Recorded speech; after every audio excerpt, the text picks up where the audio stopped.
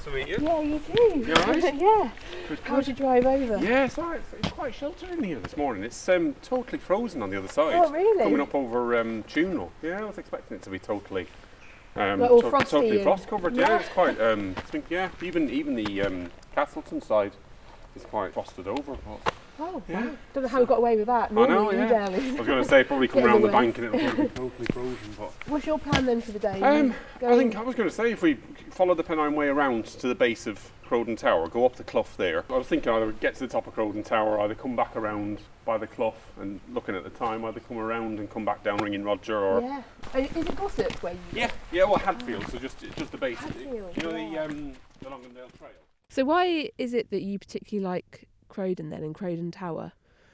It's a route that myself and my late wife Maya did years ago. I think probably back in 2005. I think we came up here after probably a couple of years of walking in the peaks, and I think we happened upon this route one day. We were kind of a bit naive still, like we'd just randomly wander a path and then thinking, oh, where's that going, and wouldn't necessarily sort of nav and think of I wonder what's up there, what we need to be prepped for, and what's the terrain going to be like. And we ended up coming up this route one day and just getting, suddenly turning around and looking back down this clough. And I think it was probably one of the first times really taking in like how gentle, the Valley of Edale is, but how gentle some of Kinder is compared to some of the other sides of it that we'd seen where it was, much more harsh, and Northern Edge and the Horseshoe where it's much more cragged. And I think it really drew in then when we carried on up the clough and we started into this scramble. It was that contrast of, do you know what? There's a bit of everything on a walk around here. You can have the lovely gentle hills. You can have the softening colours that you see in the variation, especially this time of year. As a kind of autumn into winter. But then all of a sudden you turn around the corner of a crag and you've got this, wall of grit stone that you have to try and navigate up, and it's kind of a little puzzle that somebody throws into a walking route that you're thinking, right, you've got to stop and sit and think and assess, and obviously taking safety into account, but thinking, you know what, this is actually quite a fun challenge to have these little spots thrown into a walking route. And I think after doing it really, I think the two of us were like, I remember sort of carrying on the walk and coming back down to the car later on, but the two of us were actually really buzzing, thinking, I think that's the first time either of us done a proper scramble. It's just not something either of us had ever really happened across. And so you started looking at routes then with a little bit more intrigue, thinking, where can we start to maybe rope in a little bit more of a crag, or what are the other cloughs look like that that come off Kinder. And I think this side, because it feels so accessible, because it's so gentle to start off with, it's then you're looking at it thinking, right, well, there's probably something hidden around this clough, around the corner, or even coming around the headland here and going up Jacob's Ladder. You can quite easily spin off Jacob's Ladder and find some good scrambles in and around that make that route far more of a variance, and get away from the crowd as well. There's no crowds up here today. There's literally no one. It's brilliant. It's so nice. peaceful and calm.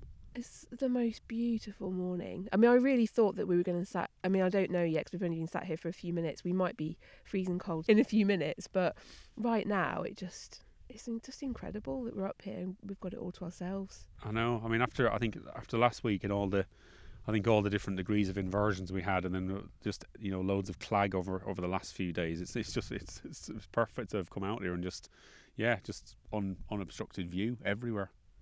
It's brilliant. And I think with, like you were just kind of saying with Kinder, is that you can have so many different types of adventures here. There's so many different cloughs to explore. Yeah, I think it's one of the things that makes the area so foreboding, I think, in some ways, but so intriguing as well. Is you can, if you're wanting your height and your climbs, God, you can find it in spades around here. But if you're wanting just a one sharp hike up and then be up on the tops for hours on end, circumnavigating the plateau, even itself isn't a straightforward task. But there's so many different aspects to it, and yeah, there's good old Kinder Scout navigation as well, and all the trials and tribulations that brings as well, not for the faint-hearted. It's how much Kinder masks, I think, and there's so many secrets to it that I think unless you spend a fair bit of time here, I think you can often follow the tourist traps like any national park has. But I think sometimes following all the tourist traps, you can actually miss out on some of the best that it has to offer. And I think Crowden Tower is one of those routes where I've never really met many people who I know through walking or through running that necessarily know exactly where I'm talking about straight away as a scramble. They know where it is to come across the top of it. If you're perhaps coming round from Grinslow Knoll, or you're coming from the Woolpacks and you're coming round the edge, but they often walk straight past the top of it. Or haven't necessarily come up that side from Barber Booth that often. So I think it's always felt like one of those little, I'll go up there because there probably won't be. And I seldom see, I must have done this route 12, 13 times over the years, and seldom seen anybody else in that clough. Even more so when you do it in a blizzard, like last year.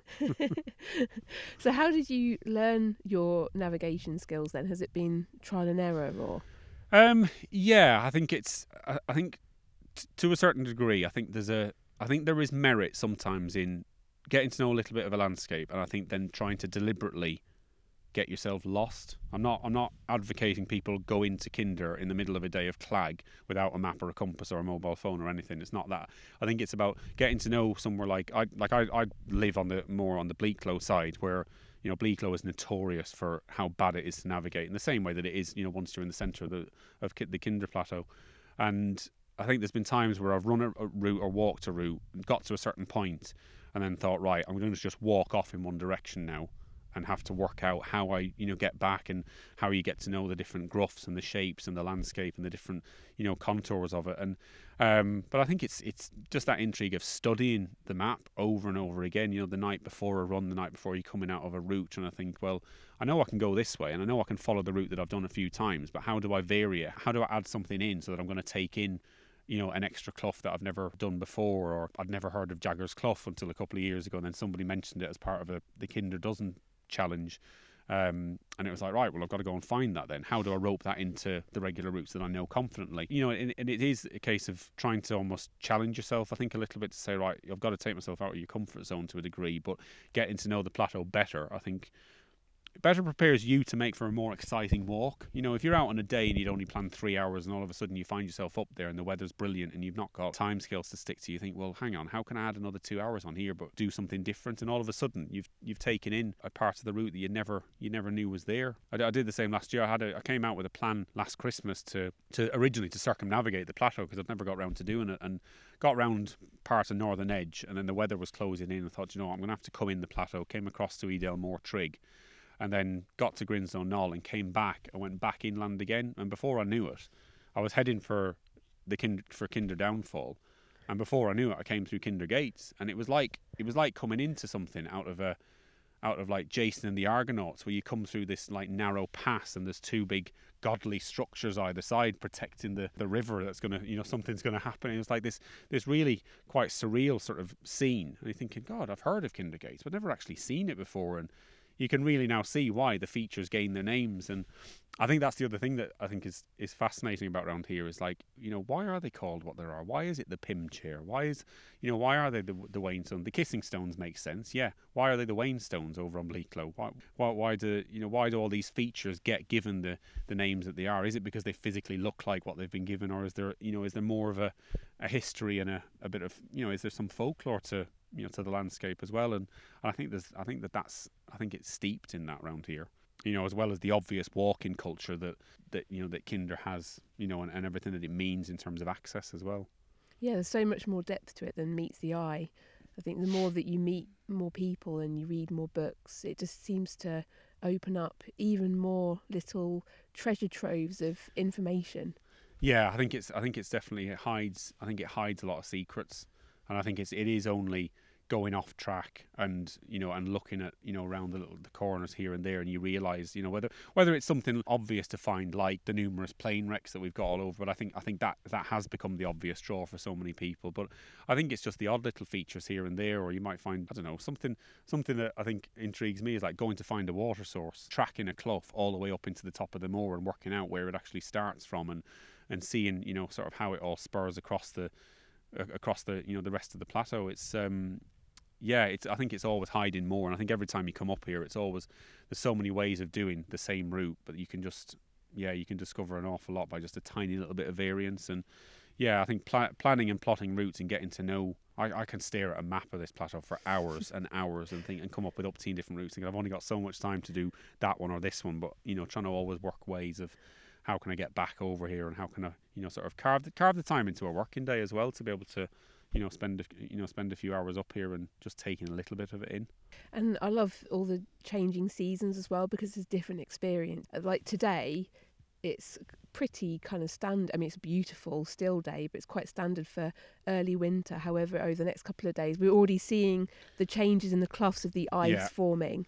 And over the next couple of days, I think it is going to change. Yeah, I think that's I think they're the first icicles I've seen this winter. But I think this time of year, I think it's that the way it goes into autumn. I think what it always, when I've described it to people, when you meet people who live elsewhere in the country, and they say, "Oh, what's Kinder like? What's the Peak District like?" And I always say it's brooding.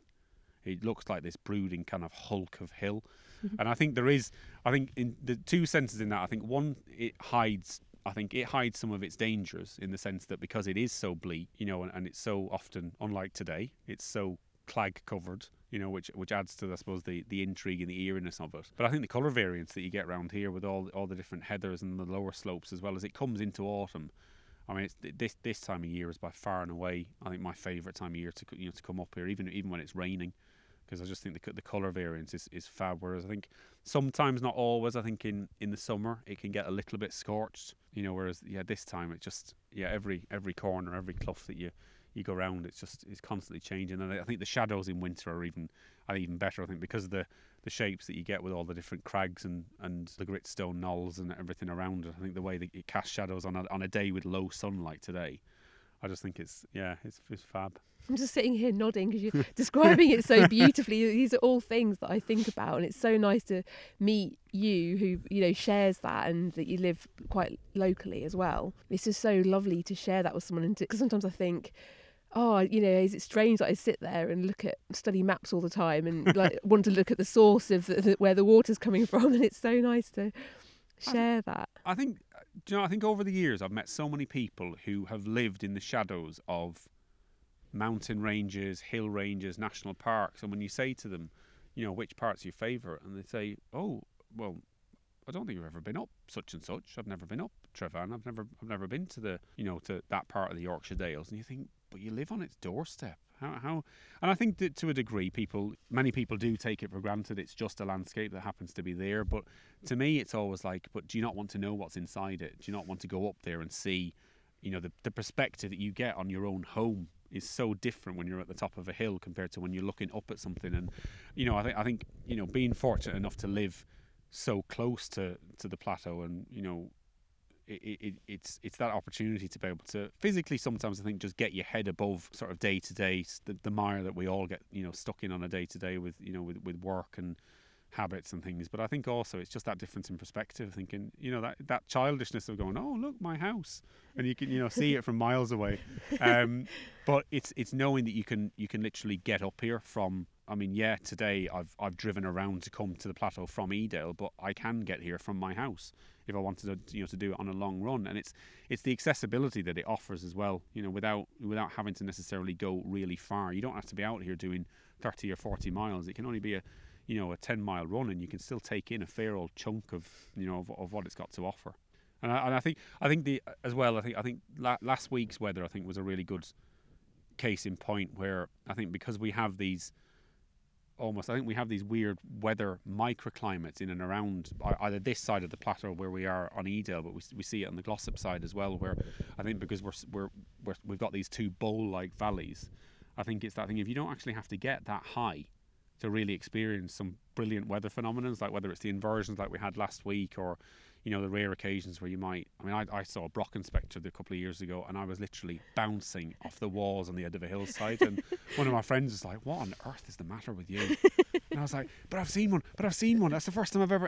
And it was just like this magic moment. And I saw a few people that I follow on Instagram last week also had like similar experiences where they hadn't come that high. They weren't like up on the edge of the downfall, or on the edge of Grinslow or something like that. They were just right on the edge, and it was enough for them to be able to just see this floating sea of cloud. And I think where were we last week?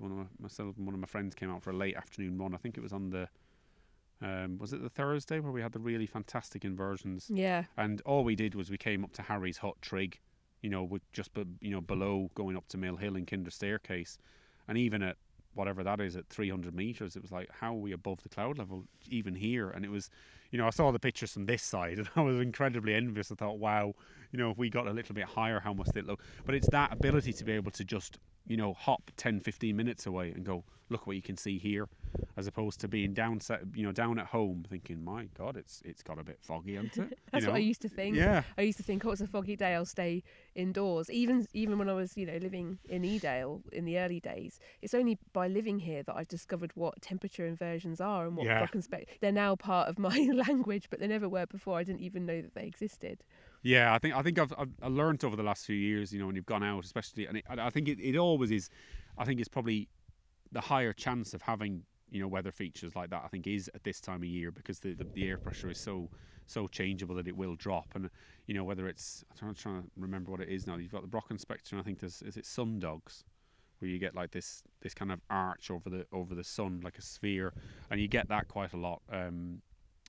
I've seen that on a lot of the other side of the plateau where you get low sun like this, and it always just fascinates you. You think, right, how does that work? And then you start looking it up, and you get home thinking, so what is it about the water vapor and the cloud and the shadow that's creating it and stuff? And I think it's those kind of things you wouldn't otherwise have thought, oh, that's an actual thing. And then somebody says to you, like, what's that? What was that you mentioned on your post the other day about such and such? It's like, oh, right, what it is.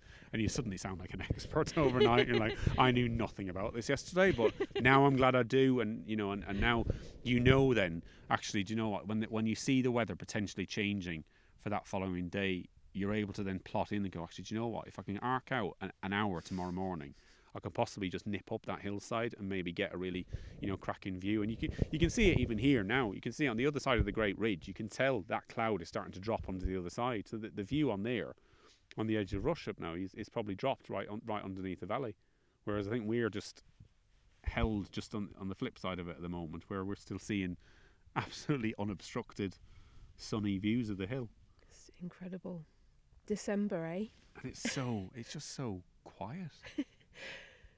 Can't even hear a grouse. No. Which is just really bizarre. Even they're chilling out today. Haven't disturbed one all the way up the clough. I'm sure we might do as we're walking around a bit further, but yeah, but there doesn't even seem to be that many people out walking today. No, and it's not that early now, is it? No. Tell you what, you flew up here though. I think that's got to be the quickest I've ever come up that clough. I think when I'm talking about something that I'm passionate about, I think whether I'm walking or whether I'm running, I think I start to move with the pace of the conversation that I'm having. But yeah, I think it's just I think when I get up that clough, I think there's a point where the pitch of the clough starts to change and becomes very significantly uphill, and it's just one of those you kind of love to attack a little bit and really start to try and go at and look at, knowing that the proper scramble is just around the corner, because the way that clough twists, into the left, and then all of a sudden it goes up and around to the right hand side and it becomes steeper. You kind of that the kind of that jigsaw puzzle is kind of coming, and it's that excited kind of, I think, kid in you that goes, right, when do we start to go climbing? I definitely felt the excitement coming from you. What does Kinder Scout mean to you? I think from the beginning, there's an awful lot of memory for me coming up to Kinder and being introduced to Kinder inadvertently. Unbeknownst to me, when I met my late wife in 2003, and one of the things that she suggested one day was, oh, well, I'm going to go for a walk if you'd like to join me. Now, you think back to the way that was toned, and you think, that was a really loaded statement. I am going for a walk. You can come with me if you like. And as it turned out, it was actually quite a subtle test of, she really liked walking, and this was to see whether it was the kind of thing I was into, because if it wasn't, then we probably weren't going to get on that well. So we came out, and we parked up in Edale, and we went up a route, the Pennine Way, and then turned right and went up Grinslow Knoll, me in a pair of Wrangler jeans and naff shoes that just weren't designed for walking up a hill. But fortunately, it was a really warm day, so in late September. And I think I personally have always been like this. I'm very, very much either not interested at all or obsessed, and I don't tend to have, sort of a much of a filter in between. And I think as soon as we did that walk, I mean, years later, she joked about it and she said, what, if we hadn't had that in common, it was something that really probably would have been maybe a bit of a tipping point. I was like, bloody hell, I'm really glad really glad I enjoyed it, even if I wasn't, if I wasn't kitted out right on the day.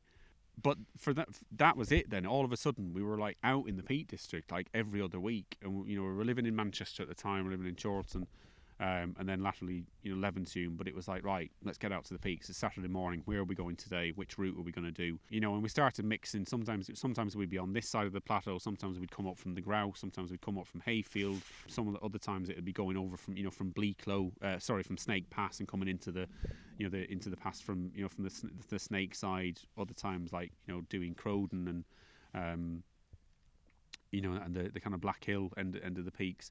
But it just became this regular thing of, we live in the city, we work in the city, let's get out into the countryside. And it just became a thing. And we had so many routes that we did over the years, and we repeated some back. And like Crowden Tower is one of the ones that we did, over and over again, doing the Great Ridge with friends. And it just became a thing that was like, we really enjoy walking, we're really enjoying being out here. And the more time we spent, and the more time we were stuck in traffic coming down Mottram Moor, thinking, God, it's taking ages to get up the M67 from Manchester.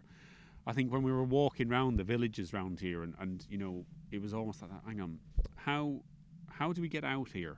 Like, how do we not have to travel all the time? How do we get to move here and have this on the doorstep all the time? Because we know we'd make fantastic use of it.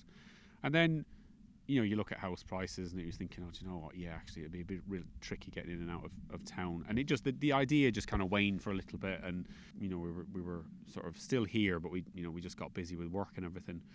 And then after we had our first child, we started, she was then in the carrier, and it was like, how do we get back in the peaks? How do we get to enjoy the the Peak District with Martha when she's a child? And had her in the Little Life, carrying her up and down hills. I remember carrying her up Grinslow, Grinsbrook Clough years ago in the Little Life on a really lovely May Day break. And it was like, actually, do you know what? Why would you not want to be bringing her up round here, as opposed to being in and around the city? And we looked at it, and we happened to find, I happened to be working with somebody at the time who was based in Hadfield near Glossop, and they just invited us out one day and said, we've got one of these.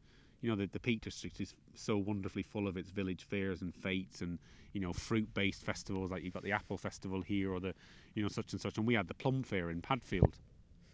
And they just said, just come out and, bring Martha out. And we came out, and we were just like, this is the kind of village life, this is the kind of community life that we really want to have, and we want to be part of, and we want to, bring Martha up in, and also, if we're fortunate enough to, to have another baby, have our family being brought up around. And as we were driving home that day, we were like, right, let's put the house on the market. Let's come out here. Let's just do it. We can get on the train. We're on the train line in Hadfield. We can get in and out of Manchester. And within 6 months, that was us. We were kind of up, sold, and we'd moved out. And before we knew it, we were in Hadfield. And all of a sudden, we had the Pennine Way, where it crosses the the valley off Torside Clough, literally on the doorstep of the house. And you could not get in the car and disappear for a walk for the whole afternoon and not think twice about it. And that's how we ended up here, really it was charged by that love of walking and love of the peaks that we'd developed. And come rain or shine, and plenty of funny stories. I was out walking with Maya once, and she was behind me one minute. I was chatting away to her, and the next thing I just kind of turned round at shoulder level, and she was gone. I was thinking, where on earth has she disappeared to? And I looked down, and she had literally fallen and gone straight through a bog. And she was just like waist deep in this bog, and I was like, oh God, and trying not to laugh, but then then having to see the funny side of it. And then eventually managed to fish her out, like squelching out of this mud, and we carried on. And then we ended up walking into like a cotton field somewhere with loads of flowers, and she looked like she'd been tarred and feathered within about 10 minutes. And it was just one of these most comical scenes. But then you end up yomping down the path and carrying on the walk, and you can't help but look at that and thinking, but you know what? It's better to be doing this than be like living in the drizzly city and feeling a bit humdrum about like, it's the weekend again. What should we go and do? Let's go to the pub, and you don't do anything with yourself, and you're not out in a decent space, and decent air quality around you. And that for me is what the whole, from the peaks, but I think the plateau in particular is, holds quite fondly for me. It's steeped in memories of more recent life started and and what I've kind of continued enjoying, and for years it's developed into different interests for me. And what connection do you feel when you spend time here? I think when I come out, because I run now far more than I used to walk, and I think that habit changed just because I was on my own.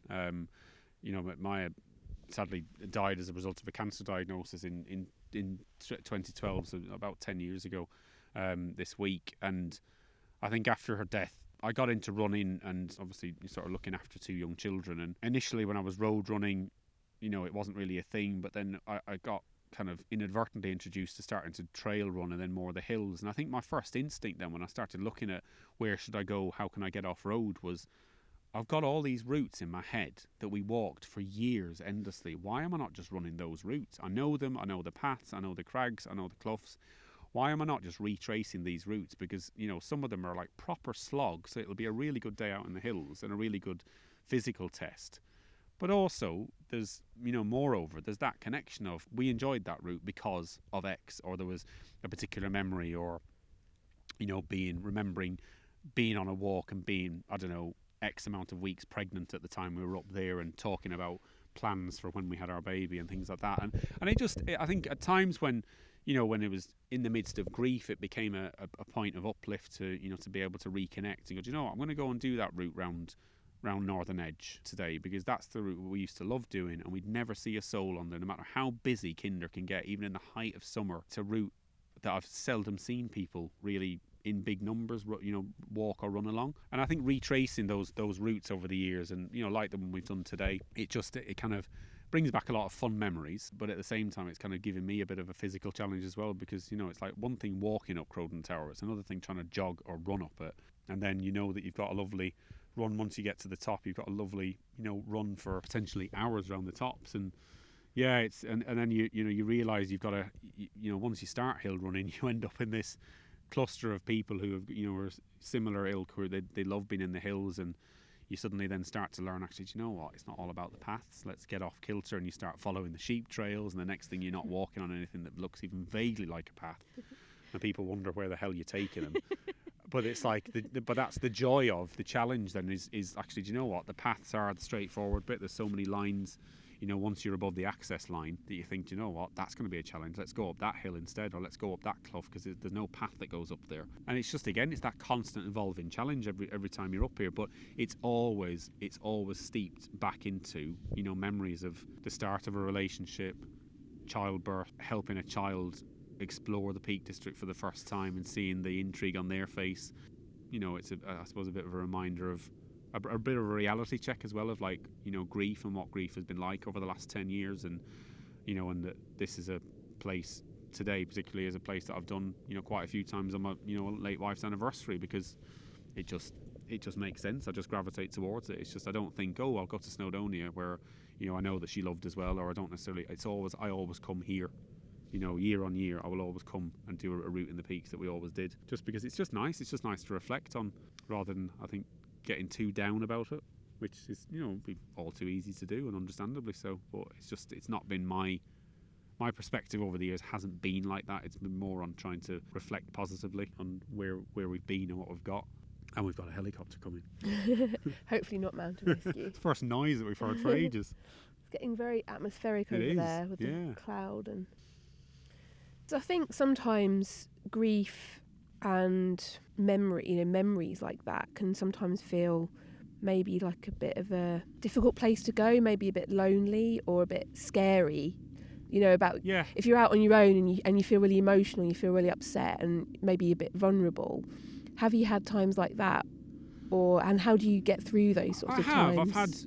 I've had times where I've been out walking since where, the solace. I think the solace is what I've craved at times, and it's been really good, because I want to have that memory. I want to not look like a madman in company, where I just suddenly start grinning to myself at a funny memory and thinking, oh God, what's up with you? Like, why is he's gone weird? But yeah, there's times where you want to be able to have the vulnerability to be able to just sob.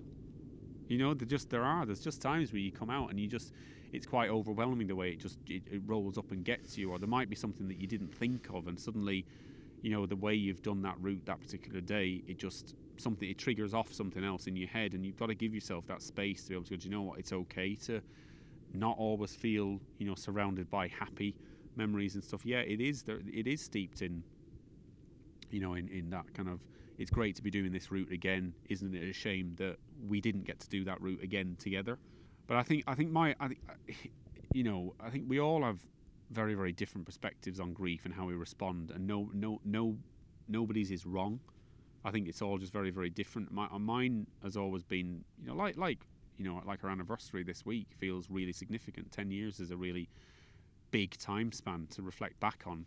But my perspective on it has always been kind of one that's based around gratitude for, I suppose, the time that we did have, and the things we got to do and places that we got to see, like here, and what we discovered and how it changed our life, markedly. I don't know. I could be still living in the city for all I know now if we hadn't started coming out here years ago.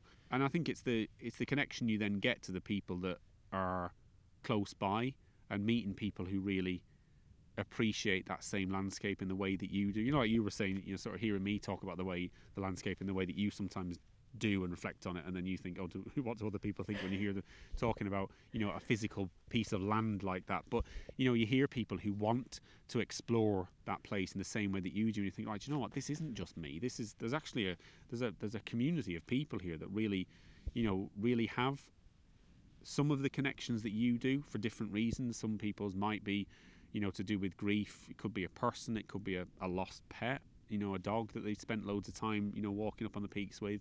It could be where they, I don't know, when they first cut their teeth, actually going outdoors when they really reluctantly didn't want to leave the house, and they were like, come on, you're going for a walk today whether you like it or not. There's people who get put off forever by getting dragged up into the clag and rain like we do here sometimes. But there's days where I've dragged myself out for walks, and I'm not going to lie, where I have not wanted to do it, but I've just thought, I know I'm going to feel better for being up there. Yeah. And then but that's no different to so many forms of physical exercise. That's no different to running, where a lot of the time the hardest part about going for a run is physically getting over your own doorstep. You can be fraught with anxiety, you can have upteen different mental health issues that you're struggling with, and getting out of the door is the hardest thing. And once you're out, you might berate and curse yourself for the first half hour, but when you get back home, it's like, oh well, that was kind of type 2 fun. I've absolutely soaked to the skin, but I'm bloody glad I went out. And and I think it is Definitely. that, yeah, it's just, I think it's just accepting it for what it is. Yeah, some days just do feel awful and really, really, yeah, just feel really low. But it's knowing that after a bit of time out here, it doesn't help but soothe. Even on some really, really, ropey days, mood wise. And I think that's probably one of my biggest single motivations for wanting to be up and out here, is just I know that the benefit from my mental health is so tangible. If I don't spend time outdoors for any given length of time, I can feel my mood start to drop, and I can feel my temperament change, and I can feel my tolerances change, and it's just like, God, it's because I'm craving just outdoor space. And even if it's raining, I don't care if I'm going to go and get soaked. I just want to go out, and I want to be out and get, I think physically sometimes getting above. When you're feeling low, I think sometimes there is a physicality about your mood that you can try and change as well, even if it's just going on to one of the lower peaks. If it's getting above the height of your house or getting above the height of your town, it suddenly makes you feel, actually, do you know what, I can change my perspective now. I can kind of see, pardon the pun, but see the wood for the trees, depending on where you are in the valley as well. So you obviously have quite a busy life. You've got a family. Yeah. And you're the CEO of the charity. So how do you manage to fit it in, not just with Kinder, because obviously I know you go to other, you have other interests as well, and you go up other mountains, and you've been talking about going swimming in the sea at sunrise and things. So how is it that you fit it all in, and why is it so important to you that around your work and family life that you still maintain this time for spending time outside? I think I've always enjoyed the outdoors anyway, and I think when Maya died, I think there was a bit of a reset that went on in terms of, with something, when you experience something as profound as that, I think it forces you to to reset and to reevaluate what's really important. And I think ever since then, I think I've always been of a mindset of, work can't be the dominating factor. It should be about enjoying yourself and fitting your enjoyment of life around work. that's not to say you don't work hard. It's not to say that I don't work hard, and and my wife does. But it's making sure that that's balanced with, I always get muddled up when I say this phrase, is it work to, don't live to work to, work to be able to live and be able to get out and do the things you enjoy. And I think for me, when I was first, it was just me and, and the two children as it was back then in 2012, going into 2013. I think I realised, when we started the charity that I run, I was going to always prioritise the kids around that. So I would give myself the flexibility to be able to say, if there's something that I want to go and see, I'm going to go and do that, and I'll catch up with work later on that evening. If I want to go for a walk because the day is looking lovely, I'm just going to go for that walk, because that's going to prepare me to be in a better place, to be able to then be more productive, answer things better, be a better person to the people that are around me and the people that I love, family and friends. And I think we've tried to carry that forward ever since and say, look, you know what, we can't slog away, because if you do, you end up so tired. You end up sitting back at a weekend or when you've got free time and go, I just want to chill out, and you end up sitting in front of the telly. And I've always wanted, I think because of the profound impact of Maya's death as well, I think I've always wanted to be a fit and healthy parent. I want to be active. I want my children to see me and us as parents being active and out there, and them to know that is normal, that having a sedentary kind of life is not necessarily healthy. I think there's balance with it. I have no issue with the kids, wanting to put on their, put on the Switch and play games and stuff. And yeah, absolutely. But it's that balanced with, but look forward to going out for a walk as well. When we suggest going for a walk, trying to not get into a culture of, oh God, have we got to? It's like, oh right, where are we going today? And there to be an intrigue, and them to say, right, well, we went there last week. Can we not go there? Can we go here instead? And for them to be ultimately, it get to a stage where they're the ones that suggest where they want to go at a weekend, or when we've got, sort of half-term breaks and holidays and and that goes for, when we're on holiday as well. We would probably choose to go. I mean, don't get me wrong, everybody loves a bit of sun, and, as a family, we went to Cornwall this week, this year for the first time, and it was lovely to be somewhere where it was warmer and you could get in the sea without wondering whether it would be freezing cold or not. But equally, it was also still balanced with being in a really stunning landscape, and a landscape that people respect and come to enjoy. And, whether that's the coastal paths that I really loved, running sections of when I was down there, or them exploring kind of the crags and cliffs and beaches. It's always going somewhere where there's physical intrigue to a landscape. I think that's been instilled in me from growing up. And when my parents used to take myself and my sister on holiday, we first of all, when we moved over here, we'd be going to places, we spent a lot of time in Scotland, the Highlands and Islands, getting to know places like Skye and Mull and Cape Wrath and John O'Groats, to, laterally to going abroad. But they would always go to places, like the Black Forest in southern Germany, or, the Tyrol in Austria, or places where there was really impressive physical landscape. They weren't necessarily big walkers at the time, or they weren't runners themselves, but they would place us as children into places where there was that fascination that would surround you. And I think with our children, it's I'd like to be able to instill the same. But I think my health physically has become even more of a profound focus and concern of obviously seeing Martha and Merlin's mum, taken away from them far too early in life. And that's not to suggest that had we been more physically fit, would it have been avoided. That I'm not saying, I don't think that is the connection, but it's just wanting to be a fit and healthy parent. And with the kids say, I want to go for a run today, I want to be able to be in a condition where I can go, yeah, if they say, well, let's go for a swim, let's say, I want to go and see how cold it is in the sea, and being able to be able to get past your own kind of bravery or anxiety and say, yeah, do you know what, let's do that. Let's make sure we've got the right stuff with us, but let's go and do it. And yeah, you touched upon it there. I went yesterday morning, I went for a swim when I was down in Cardiff for work, and I went for a swim in the sea at about 7 a.m. And yeah, it was absolutely unbelievably cold. And I was still trying to warm my fingertips up when I was giving a presentation about 3 hours later. But it was such an invigorating sensation to be in cold water like that. And, and you get a sense of that sometimes when you do it. I mean, I'm not quite brave enough to do it in the winter in the Peak District. I've done plenty of wild swimming in the summer. But yeah, the winter wild water coming off the plateau is very, very cold. And I think the temperature of the water in Crowden Clough just now was testament to that. I don't think I'd have been trying to plunge myself in there without a dry robe, and knowing that the car was literally about 5 minutes away from where I was. Has anyone inspired you to do these types of things?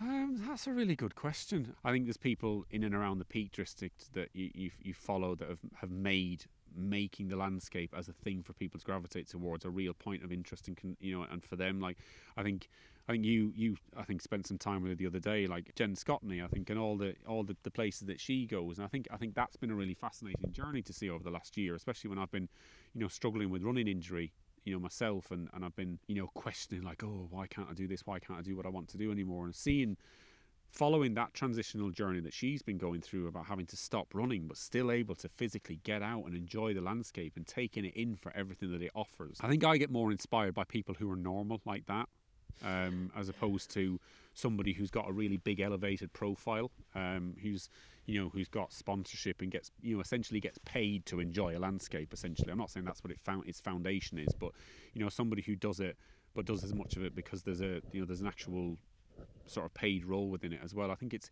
people who do it purely because they just love where they are, they love where they're based, they feel that they share that gratitude. I think where you see somebody who you feel shares the same gratitude that you have for what you're fortunate enough to live close to, I think are the people that I gravitate towards. And they might be sort of either your average Joe, it could be your cafe owner who's made it their life's sort of worth to be able to make sure that people are well prepared to go up that hill and know that they can, they've got that warm welcome when they come off the hill later that day. Or folk like Mountain Rescue, I think are probably people that I think they're people I look at and I think, God, you know what, there is a real labour of love to want to do that job. That's not just about wanting to be there for people when they're in trouble, but there has to be a love of the hills in order to gravitate towards that. And again, I've got loads of friends who are parts of Glossop MRT especially, who've similarly come at it because it started out as a love of walking or running the hills, and suddenly think, you know what, there's something I can give back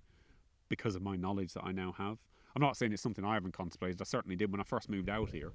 I looked at MRT training and thought that would be a really great thing to do, and then Maya and I then got pregnant, and then our life sadly unfolded then the way it did, and it took that opportunity away. But I suppose there's no reason why I couldn't necessarily look at doing that again in another few years' time, sort of getting trained up and making the commitment. Yeah, a couple of weekends ago I was sat in Fairbrook Naze having a brew, and I saw the Glossop MRT coming up, and I was thinking, oh God, that's early start for them to be rescuing, but actually they were just training. Yeah.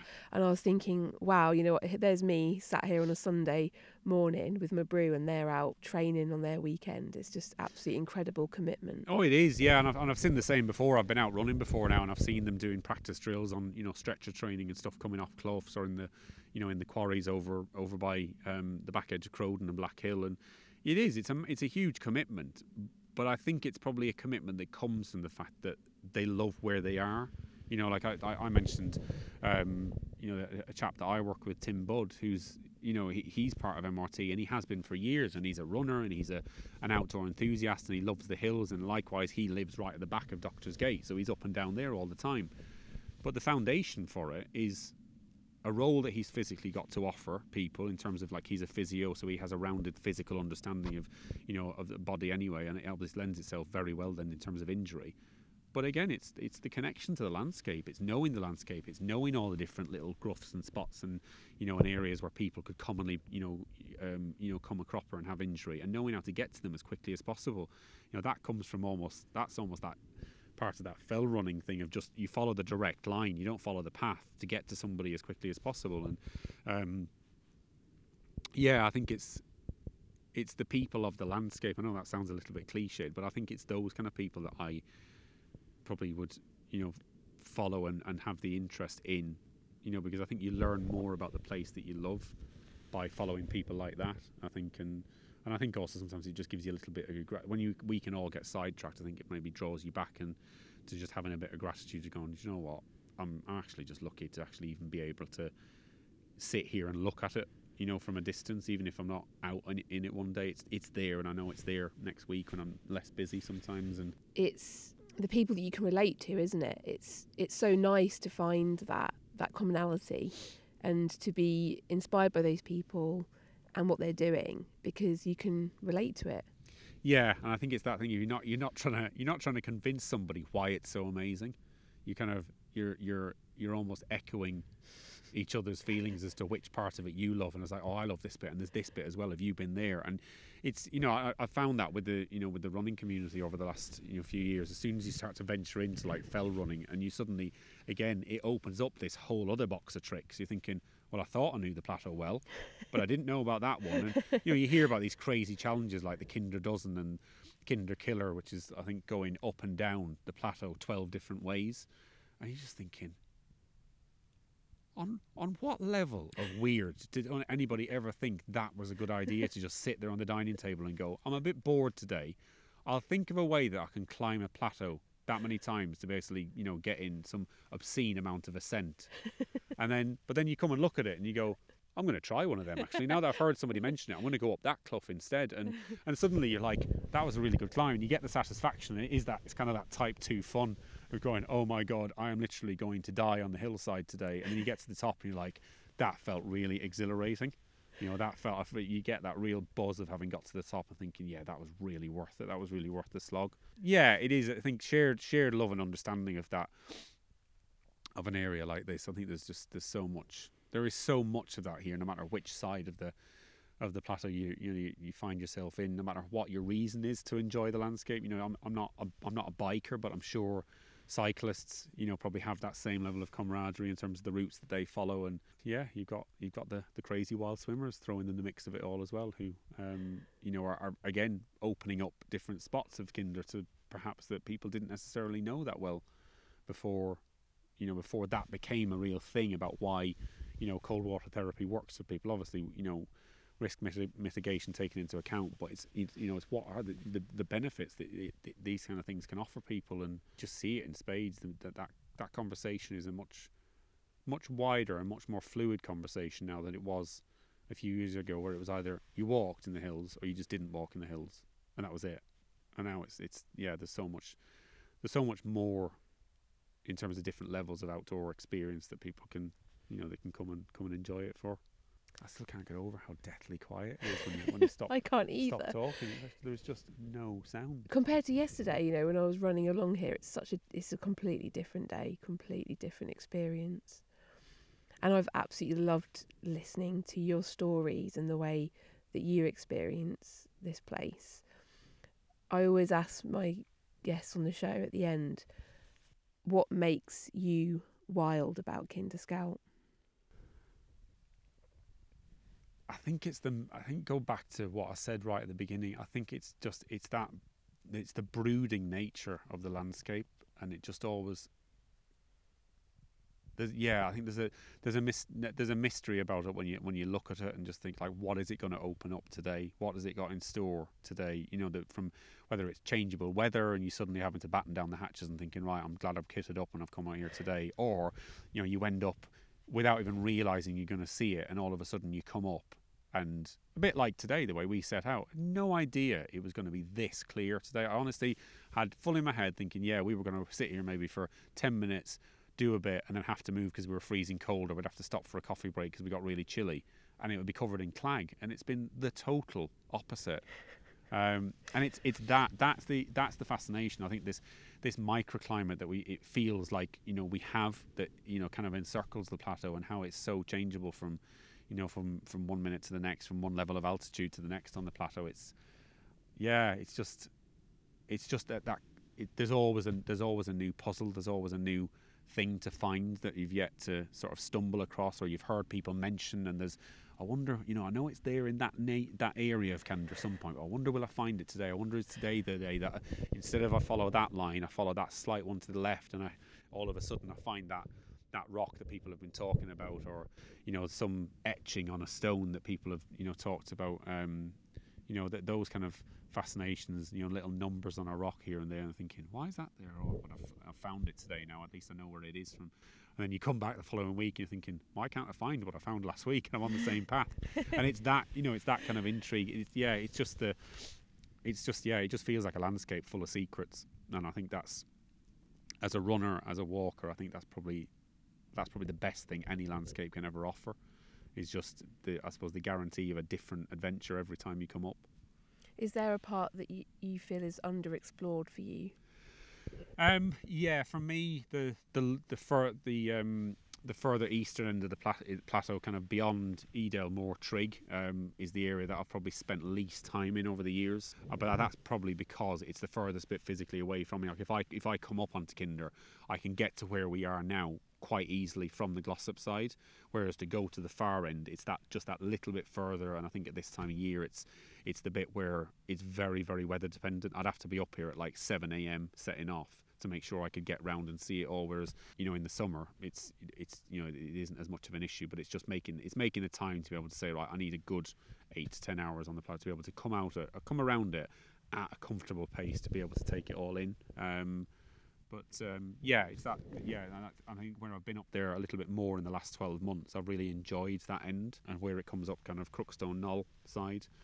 So yeah, that's the bit to do a little bit more in, I think, for me. And the actual dead centre of the plateau as well, I think, because like I said, the way I stumbled upon Kinder Gates, only this time last year, even though it's a fairly obvious route once you're in there, but it's actually sometimes getting into it when you're on the outskirts of the plateau like we are today. It's getting, it's navigating in and around and finding how those cloughs all link into each other. So yeah, still plenty to find. Well, thank you so much for sharing your stories and what you think about this place, what you feel about your side of Kinder.